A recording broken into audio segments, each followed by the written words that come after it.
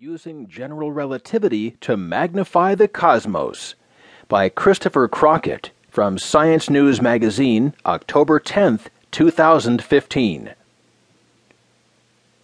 One of the most powerful known magnifying lenses isn't found on Earth.